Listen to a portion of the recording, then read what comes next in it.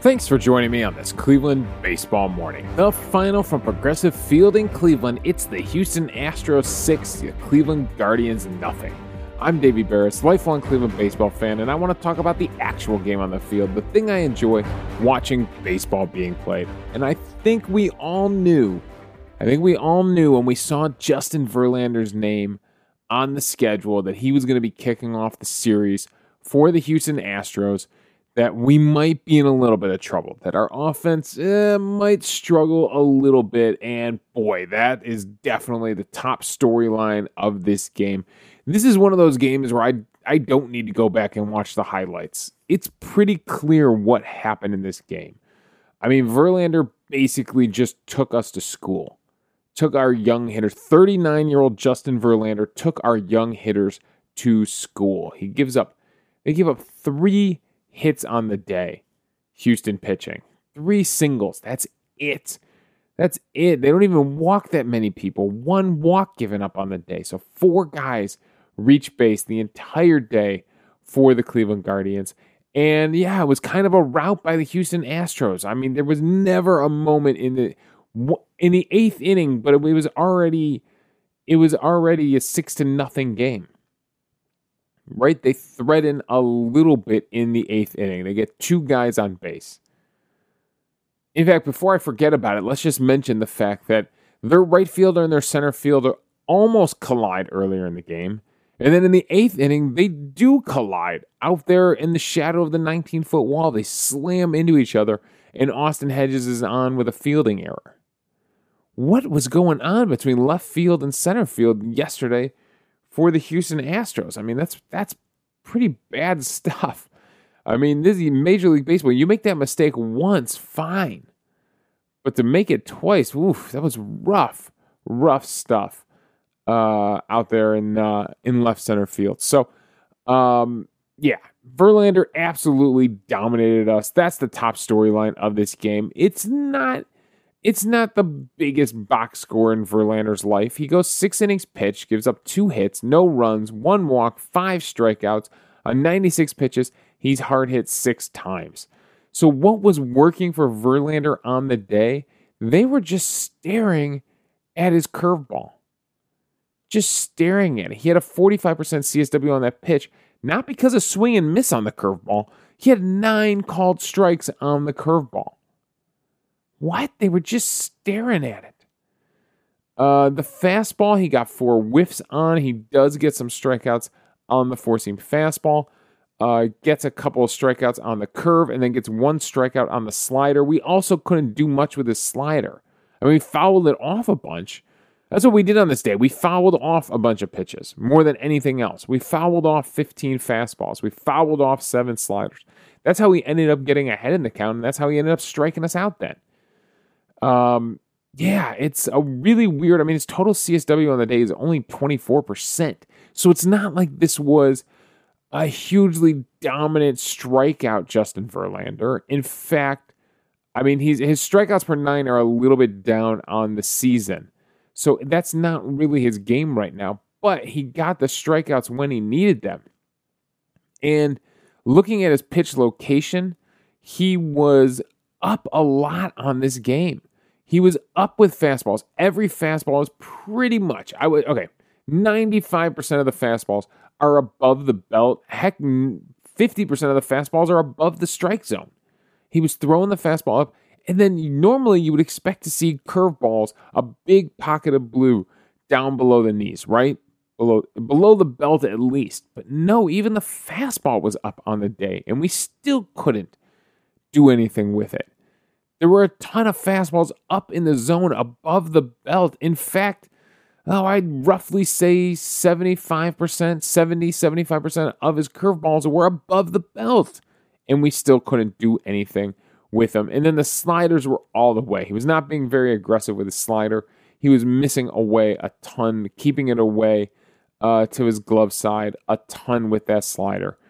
Looking at where the strikeouts came, going back to some of the results here, he gets a few strikeouts with fastballs at the top of the zone, gets Nolan Jones to chase up at the top of the zone on an 0-2 count, just blows him away, gets Will Benson at the top of the zone on a 2-2 count in the second inning. Blows him away. By the way, Will Benson getting the start in center field. We were close.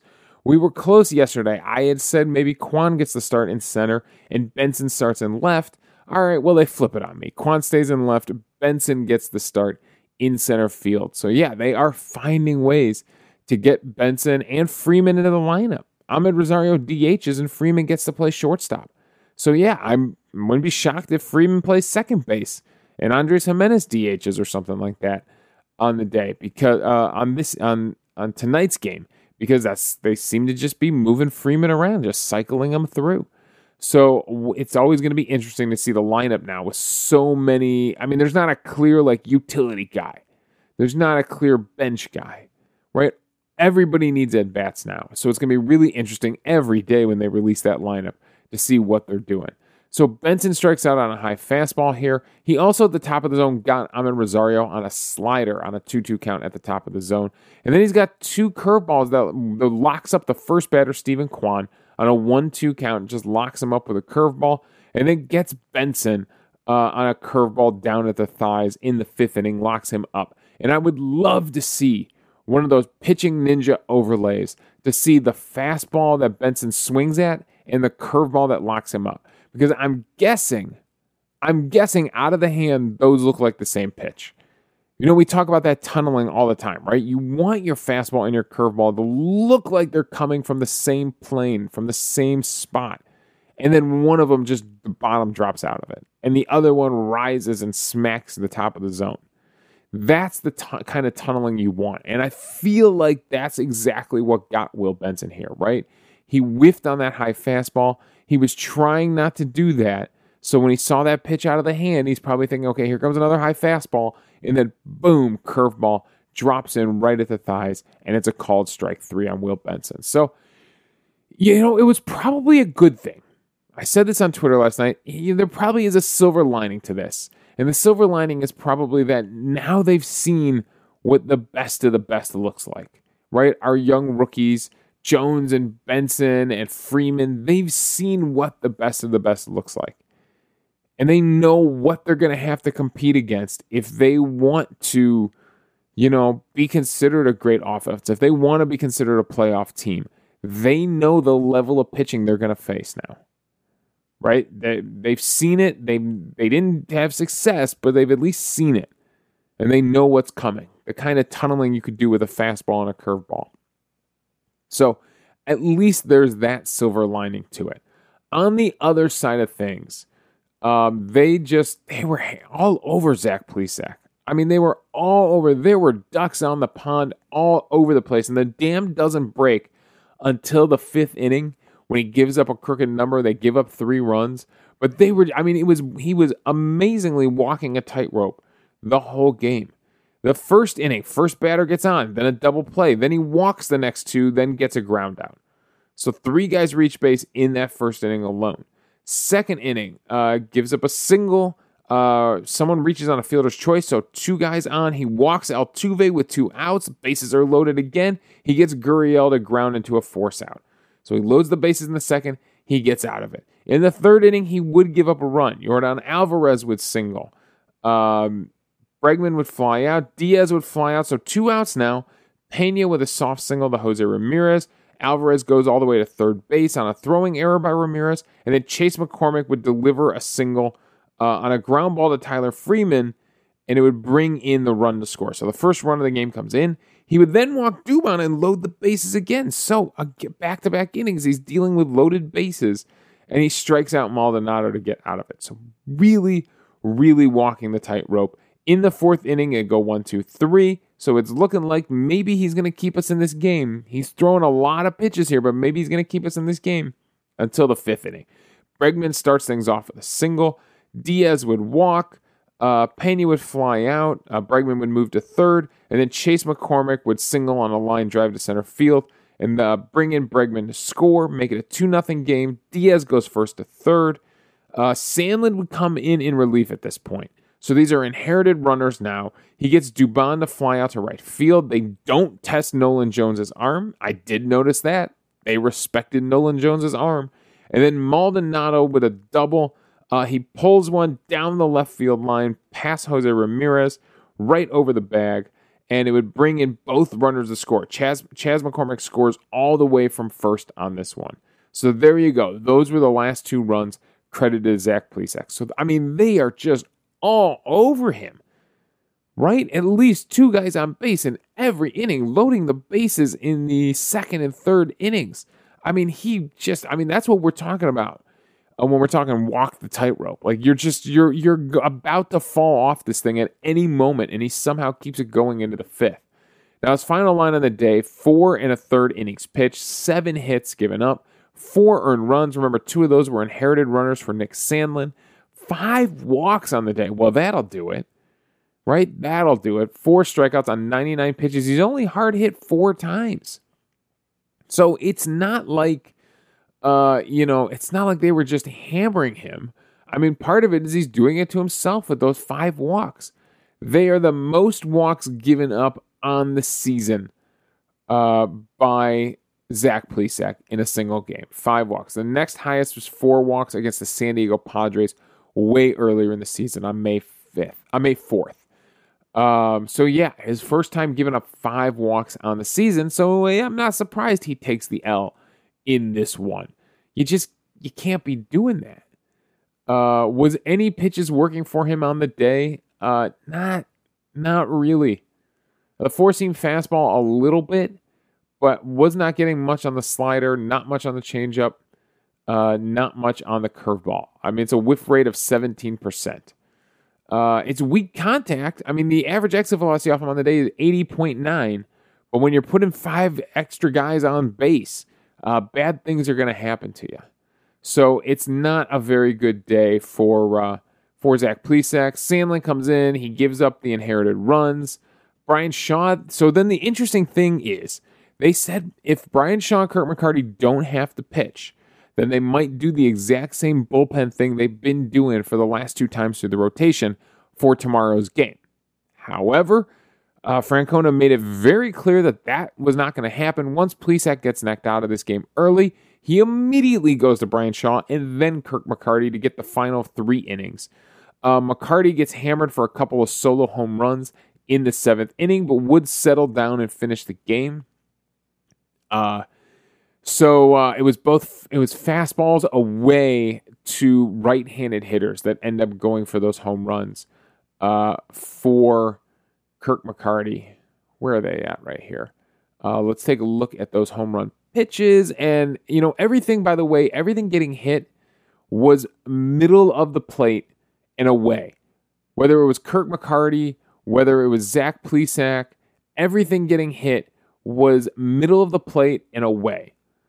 There were 2 fastballs down the middle of the plate that he gives up hits on. And then everything else is on the outside edge, even away. Even off the plate, but they're all at the belt. I mean, almost perpendicular to the belt. It's unbelievable.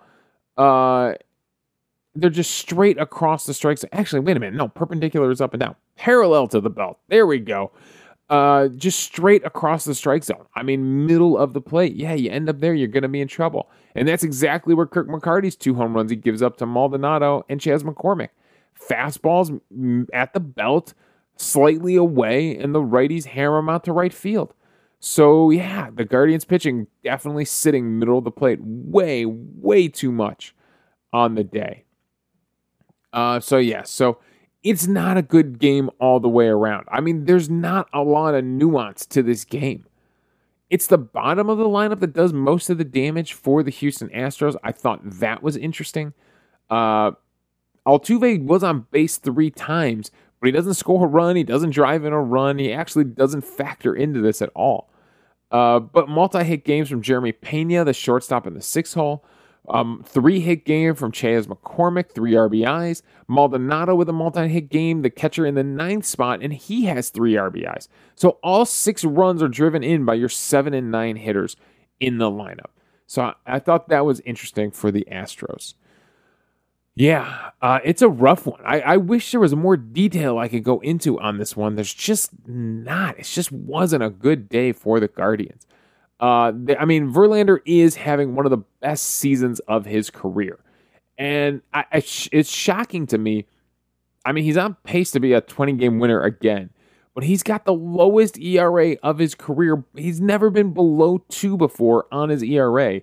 He's down at 1.73 ERA on the season. That is incredible for a guy that's been doing this for so long, since 2005.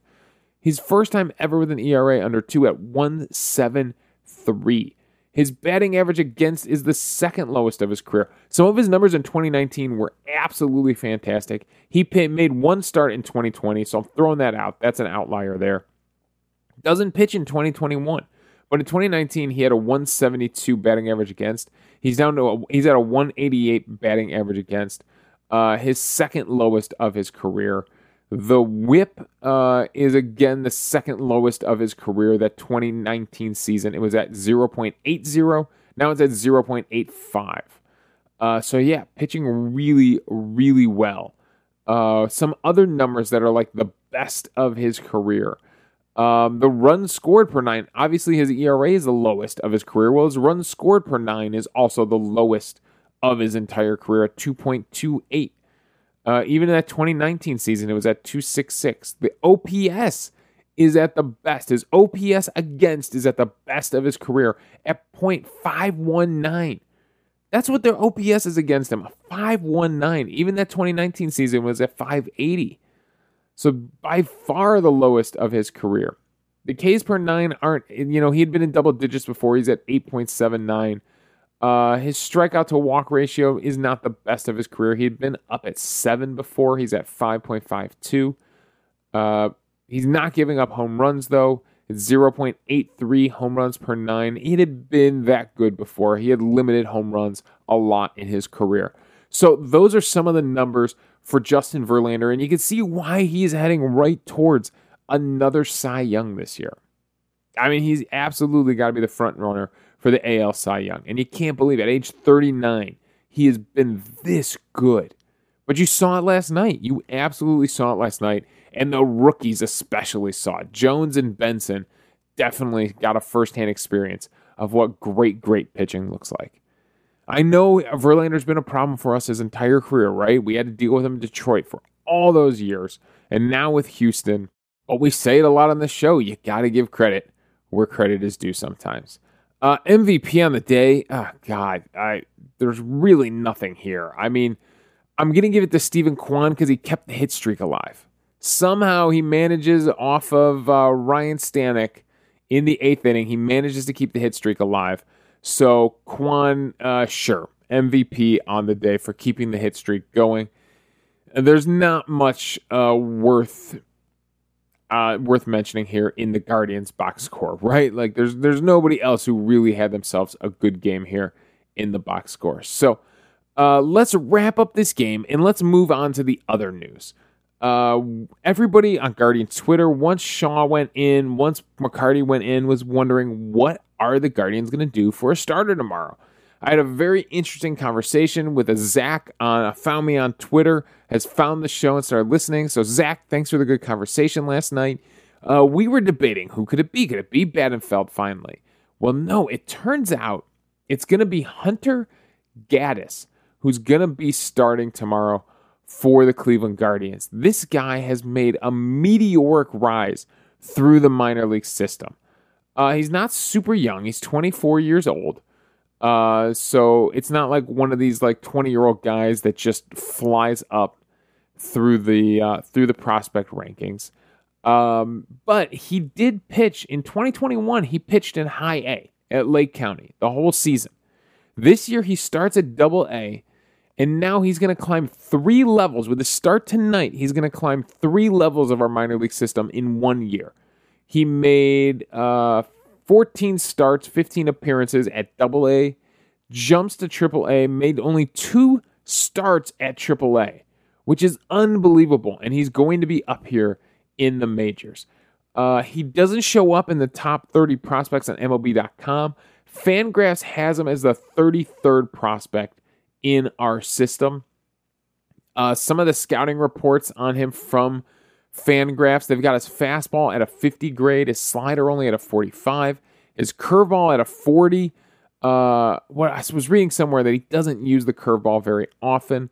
The changeup being his best pitch, a 55 grade with a 60 potential. His command is only at a 40 with a 45 potential. His future value at a 40.